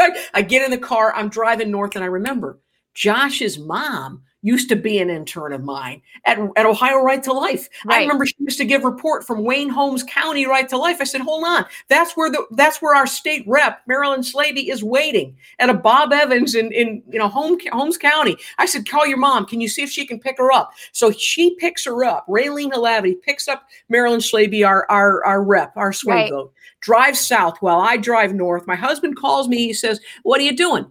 He said, I'm driving like a maniac through a blizzard to go get our swing vote. And I'm sorry to say, I wasn't as pro-life as perhaps I should be, but I was driving fast and it was snowing hard. And we got to Mansfield in the middle of the state. I put gas in the car, put her in the car, started driving south. I got a call from Ron Hood, our champion. And he said, here, Jan, this is a lesson in this. When you set out to do the impossible, you may not know how it can be done. But God is looking for people that will step out to do the impossible, even though you don't know how it can be done. Because I didn't know how you're gonna stall 4-hour round trip. How in the world? Sure. He says, we found there's a parliamentary procedure that you can recess instead of adjourn. If you recess the assembly instead of adjourn, then 2 members can come back and hold a session. Ooh. One of them is our champion, and one of them is the lady in my car. And we get to the State House, and I still remember it's like a movie. Our champion's holding the gavel like the Speaker of the House, and he pounds on the gavel. He says, House Bill 253 for third consideration, and she's still wearing her coat, and she signs the vote. I fell to my knees. I didn't say in the book because I didn't want to look like a real weakling, but I started sobbing. I didn't cry. I sobbed, because that is how we got veto proof to go against John Kasich in the House of Representatives, because we serve the God of the impossible. That's it. That scene is in the movie. And I intend to play myself. I may not be, people say, you don't have the gifting or acting or talent, or you're not as good looking as an actress. I say, you know what? I'm every bit as good looking as the character I'm playing. That's just the way it is. And so I believe that we can see the God of the impossible honored in this. By the way, in the Senate, we had the votes to veto override, but John Kasich got to one of the guys. His name is Bill Beagle. He will never be known as a pro-lifer again. But 4 months later, we had a much stronger bill, as we talked about how we kept the internal ultrasound language out, and we were able to protect 20,000 instead of 4,000, and it was worth it. So I'm just going to tell you, we serve the God of the impossible, and it's time we start taking him at his word. It's time we start doing what it is that we say. We're in God we trust. Do you trust him or don't you? And he's looking for people that will trust him with their actions, that will come out and finish this, to get our country back, to use our freedoms, to keep our freedoms. It begins with registration. It begins with voting. By the way, your church is allowed to register people to vote, and your church is allowed to pass out voter guides. We've got to stand against the voter fraud and the mail by fraud invitation that's happening. But right now we can pray and cover in the blood of Jesus the ballots so that they're counted properly.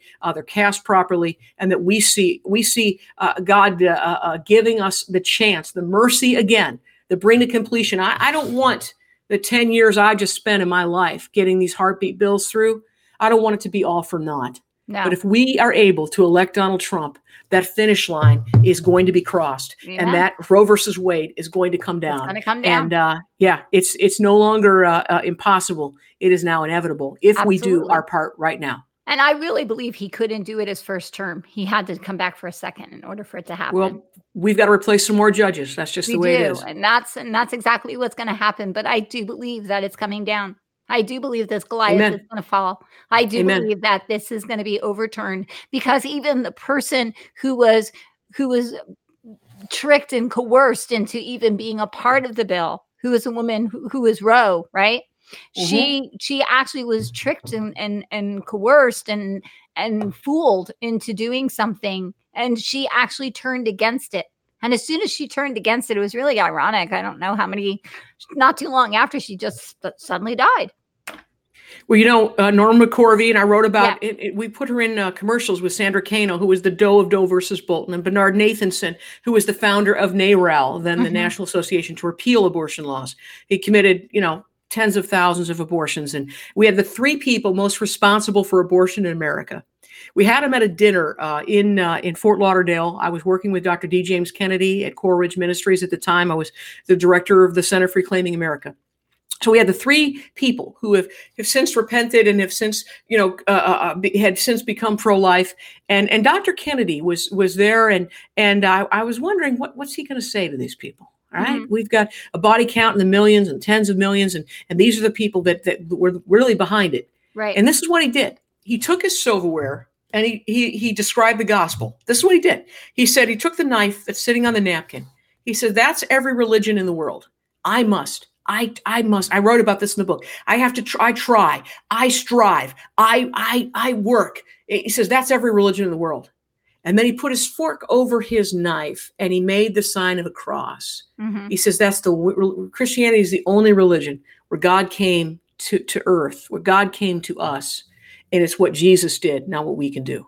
That's right. And so whether you've had an abortion, whether you've voted pro-abortion, whether you've allowed abortion by not voting, bought the lie that we're not supposed to be involved in politics, then we can repent. We can be restored. Right. We can rise up right now and become part of the remnant that God will use to not only end abortion. Ending abortion is just the beginning. We're going to advance the kingdom of God. That's We've been for too long reacting, responding, defending a shrinking piece of real estate. No, not anymore. We need to advance the kingdom of God. We need to join together as the body of Christ. Start uniting all of this division. They talked about it at the Democratic convention. Oh, it's Trump that's behind it. No, it's not. Watch. No. I was going to say, watch CNN. Don't even bother. It's all division. It's all Trump's fault. It's all ginning up the race. If Black lives really matter, then you join our effort to stop them from being murdered in the womb. That's really what we're dealing with, is the assault against the African American race like none other is with abortion. Join with us to help to defend life, to defend our race. As Pastor Stephen Broden said, please, will there be someone who will be our champion? And you know what? It may have looked like an unlikely champion, but the champion for Black lives, the champion for human lives is Donald Trump. Yep. And we need to thank God for him, and we need to support in every way possible. And I'll tell you one other thing. When I was at the swearing in, I've been at many swearing-ins of presidential candidates. I've never seen, like I did this time, and I wrote about this as well, that there were covens of witches casting curses. And a lot of them, they may be working at CNN and MSNBC and the networks, because they're spewing out curses every day. And so when you hear that, when you see that, what we need to do is build a shield, to put a prayer shield around our president, pray for him, to strike those curses to the ground, speak life, speak blessings, and pray protection over him, his family, his cabinet, over the righteous leaders in Congress. We've got to, over the judges, we've got to do what God told us to do, to pray for those in authority. And whether you like him, whether you don't like him, President Trump has been put in our authority, I believe, by the mercy of God. And we need to pray for him every single day. Amen. I pray for him many times a day, because it's just, the attack is so severe. I don't think there's ever been a president that has been more attacked than this man. And we need to stand with him, and we need to pray for him. And we need to vote and register others to vote right now. Absolutely. And I'm going to say one other thing. That, the fact that there are covens that go to protest you, that are protesting abortion, why are they doing it? If it's not evil, why are they defending it? Yeah, think about whose side you want to be on. That's you want to be on the side of the witches. The Satanists endorse Biden Harris. You got Antifa. You've got the Marxist groups. You've got the lawless ones, the ones that are burning cities to the ground. Those are the supporters of the Democrats. Or you've got the NRA. You've got the police, even New York Police Department endorsing President Trump. You've got the pro-life movement. You've got the pro-liberty movement, the pro-gun movement, the Christian movement. You've got whose side are you on? Choose this day who you will serve. I serve God. And I want to pick the one that follows God's principles. And there is none other in this presidential race than President Donald J. Trump. So you've heard me say this. I won't beat it any more in the ground. But if you're not sure where the candidates stand, you can also go in a voter guide across all the races in your state. It's called ivoterguide.com. ivoterguide.com. I write about it in the book. And I want to encourage you you can get a signed copy if you go to faith2action.org, faith2action.org. But it reads like a novel, but it's going to, I believe, give you the equipment you need to pass a bill like this, but to also advance the kingdom of God in other areas, to know that he is who he claims to be, and it's got some spiritual lessons that we've learned along the way that just aren't really being implemented by the church like they need to be. And I just encourage people to get it. I do believe that God is going to use it. And I do hope that you get it. It's something that is the handbook of what we've learned in the last decade. And it applies across the board on all the things that matter to God. We are his instruments. He doesn't just, as David Barton says, he just doesn't swoop in and save a nation. He uses people. The good news is he uses ordinary people, even kids like me that were afraid to give a speech. It's not about us. It's not about our gifts or talents. It's not about anything about us. It's all about him and what he can do with those whose hearts are devoted to him, whose hearts are completely trusting in him. As our motto says, it's in God we trust. Well, you know what? Show me if that's what you believe by what you do. Your actions are what you believe. Come on. You are awesome. God bless you. You are seriously awesome. Glory be to God, because I was the kid who couldn't give a speech. Well, and so if he can use me, he can use anybody. That's it. It's it. It's not about us. And Francis Schaeffer said it this way. Faith is not a leap in the dark. It's ceasing to call God a liar. And that's what we're doing when we don't Ooh. take him at his word. Come It's on. like it's like slapping God across the face and calling him a liar. In Numbers 14, when the majority report came back about the spies, Moses sent them in. The majority report comes back, and they basically said the giants are big and scary, They were and CNN. let's go back. Yeah, right. That's right. They had just about watched CNN, the Canaanite News Network, a different network. Anyway, they came back, and God didn't say, "I understand, giants are scary," and no, God doesn't talk like that. Nope. You know what he said? He said, "How long will these people refuse to believe in me?"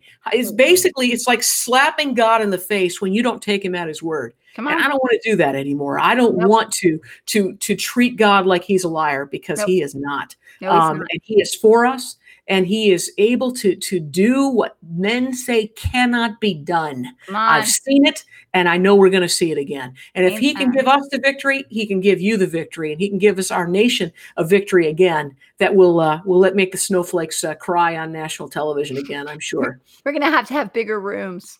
I want a mask that actually says, sorry, he's going to win again. Yeah, well, we just have to make sure of it, because there's just too much on the line. I know.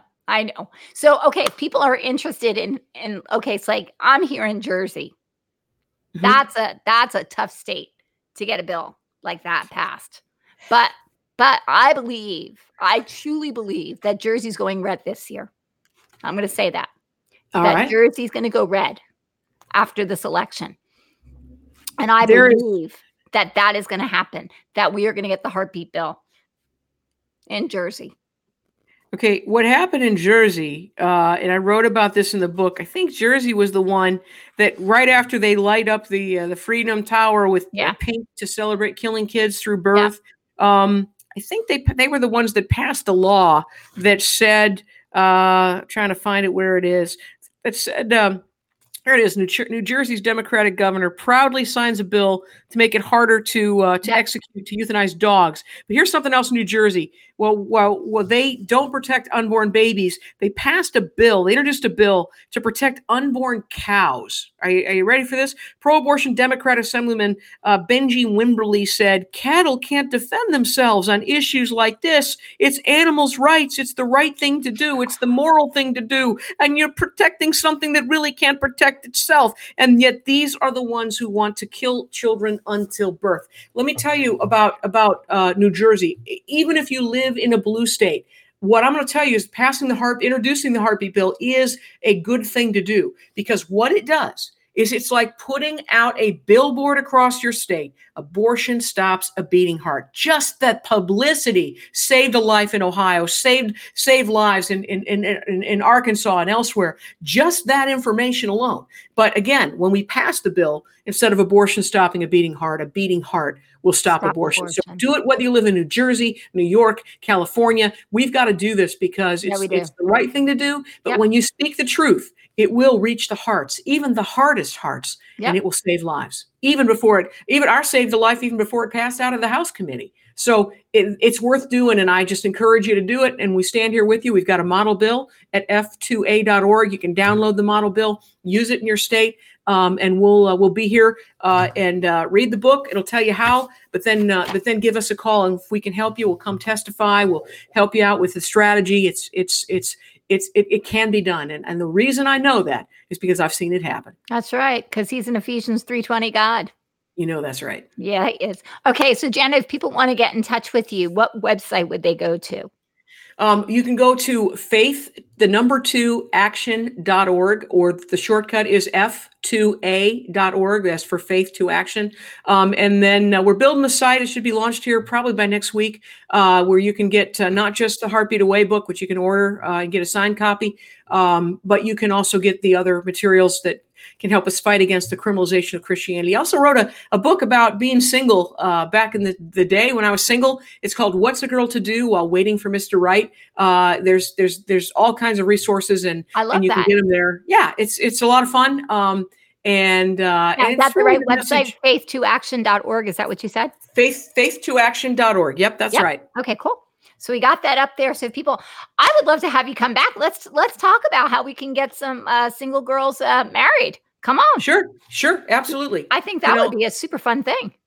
God said that he has that book. Remember I told you about Psalm 139, all the days of your life are written before him came to be. People That's said, right. when you write that book, make sure you tell him there's no Mr. Right. I said, I don't believe that. No, I Because don't if God either. has all the days of your life, that includes your wedding day. And if he already knows your children before they're formed in the womb, then he knows who the father is. And so he's got a plan. That's it. I want God's plan. I don't want my plan B. I want God's plan A. And this book talks about that and the purpose of your life in whatever season you're in. You can be discontented. You can be, all kinds of things. If you don't have a child yet, or if you're not married yet, or whatever it may be that you don't yet have. I'm just saying God has a plan for every season of your life. You go to God and be used for him in this time.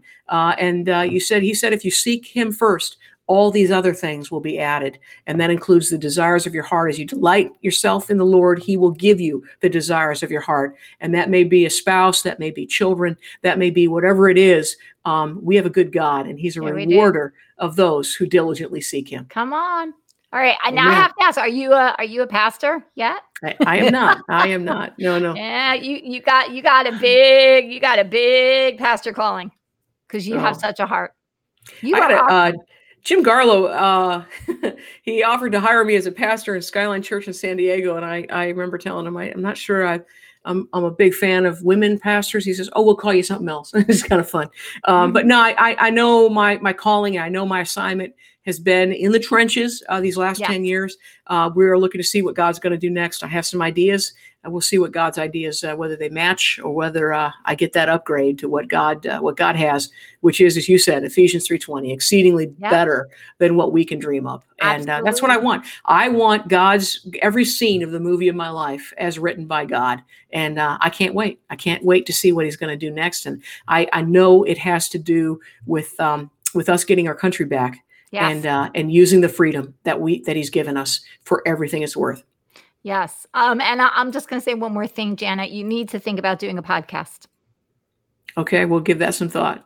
I used to do a radio show every day for about 7 years. I did a daily radio commentary for about 30 years. Yeah. And I took time off to work on the federal heartbeat bill. Yeah. But we'll put that all up before the Lord and see what he says. I'm open to whatever that is. I'm not anxious to have more stuff. another daily anchor around your ankle. You know what that is. I would rather make history than report about it. And so you can do both. I know you can do both, but we'll see what God says. We'll see what God says. Yeah, I just see you as a truth speaker. So, and there's more people who need to come out and be the truth speakers. You're a truth seeker, but you're also a truth speaker. Amen. There is something about that. So, but I'm just going to come into agreement that our president is going to get your book. Not only is he going to get your book, he's going to invite you to come and speak. I am also going to come into agreement that you will be able to thank him for the work that he's done and how he has helped you, and that together there is going to become, because this is on his heart as well. Amen. So that's, I'm just standing in agreement with that. So, but you look, awesome. We serve the God of the impossible. Why not ask big? I always ask big. My thing is go big or go home. That's right. That's right. That's me. Go big or go home. Okay. So if you guys want to get in touch with Janet, you can go to faith2action.org. You can get a copy of your book, A Heartbeat Away. Especially, this is a great book for people who don't understand about abortion or who have been on the fence about abortion. This would be a really good book for them to get. But I also think that this is a book that every single church should have, so that they have a better understanding about what they are coming into agreement with. Because what you come into agreement with, it says thou shalt not kill. Hello. We need to stop, skating around issues and start really being more accountable for the things that we preach. We can't preach one thing and do the other. So, but you have just been so awesome. I love everything that you've talked about. I'm so excited about where God is going to take you, because there's just so many things that I see, because I don't know, it's just the way it is. But I'm just seeing so many things that you have so many dreams inside of you, and God has really been blowing those embers. And because that this, just like he said, it's coming to the end of the race, and it's going to be I'm going to cry. It's going to be very bittersweet for you, because this has been This has been such a call of love. This has been such a love call to the unborn. And when it finally passes, it's going to be the relief, and it's going to that there's going to be like this this breath. It's almost like, giving away your baby. But no, God I has disagree so on that. more. I'll tell you why. I want to say it's going to be a celebration. I've been planning the victory party for decades now. Yeah. And I remember when I was even working in the early days in the Right to Life movement back when they were pro-life. I remember I used to fantasize about the day when the killing stopped and I can actually do something else. Yeah. There's a lot of the establishment that seems like they want to keep abortion going so they can keep their money income. I can't wait till the killing stops so we can do something different. Yeah. And it's going to be pure sweet. There'll be no bitter. I'll be thrilled to death and thrilled to life. Not bitter. You'll be happy. You'll be excited. But it's going to be just this, oh my gosh, that it's over. It's going to be this so it's going to be fun. And God has so many great things for you. So many great things for you because what you've done and what you've sown into, God is going to reward you greatly. Well, ending abortion is just the beginning. Absolutely. And what we can do is I mean, someone even told me, they said, you pray too small. And I'm like, really? Because I'm praying to end abortion and I'm praying to reestablish marriage. And I'll take that challenge. You know what? I've been praying that what the enemy has taken, we get sevenfold back, sevenfold plus interest, plus a settlement for pain and suffering. And whatever else we're allowed to ask for, we need to ask for it. We need to take what the enemy has stolen and take it back with spoils. And that's it. I used to say, I'd like to, see us get as effective as Google or as Twitter or Oprah, whatever it is. You know what? No, that's not enough. That's not enough. What the enemy has done is a starting place of what God is able to do, times 7 plus interest. And, whatever else we can ask for on top of that, I'm asking for 1,000-fold harvest for every seed we planted. We have the ability to see God do what is again, one more time, exceedingly abundantly greater than we know how to ask. Upgrade your prayers. Start asking for the God of the impossible to show up, and he will. And I can't wait. I can't wait till we see President Trump restored again so that the killing can stop and our freedoms can remain. Come on. So God bless you, my friend. I'm very, it was very, very privileged to be with you tonight. I really enjoyed talking with you, and I'd love to come back. Yes, let's definitely do that. So if you guys are interested in getting in touch with Janet, you can go to faith2action.org. You can get a copy of A Heartbeat Away. Also, sometimes you need some money. So if there is a donate, you might want to go and donate money. So because, this is not a small task that she's been doing. So if you want to sow into some good soil, you're sowing into destiny. Because each and every child that's saved has a destiny. So you will be a part of that destiny. So sowing into that is a really good way to put some money where your mouth is. If you can't be out on the street shouting, use your pocketbook to do it. How about that? Amen. All right. Amen. So thank you guys for tuning in. Thanks for hanging in. I know it's a little bit longer, but I knew because I even talked to Jenna. I said, how long can you go?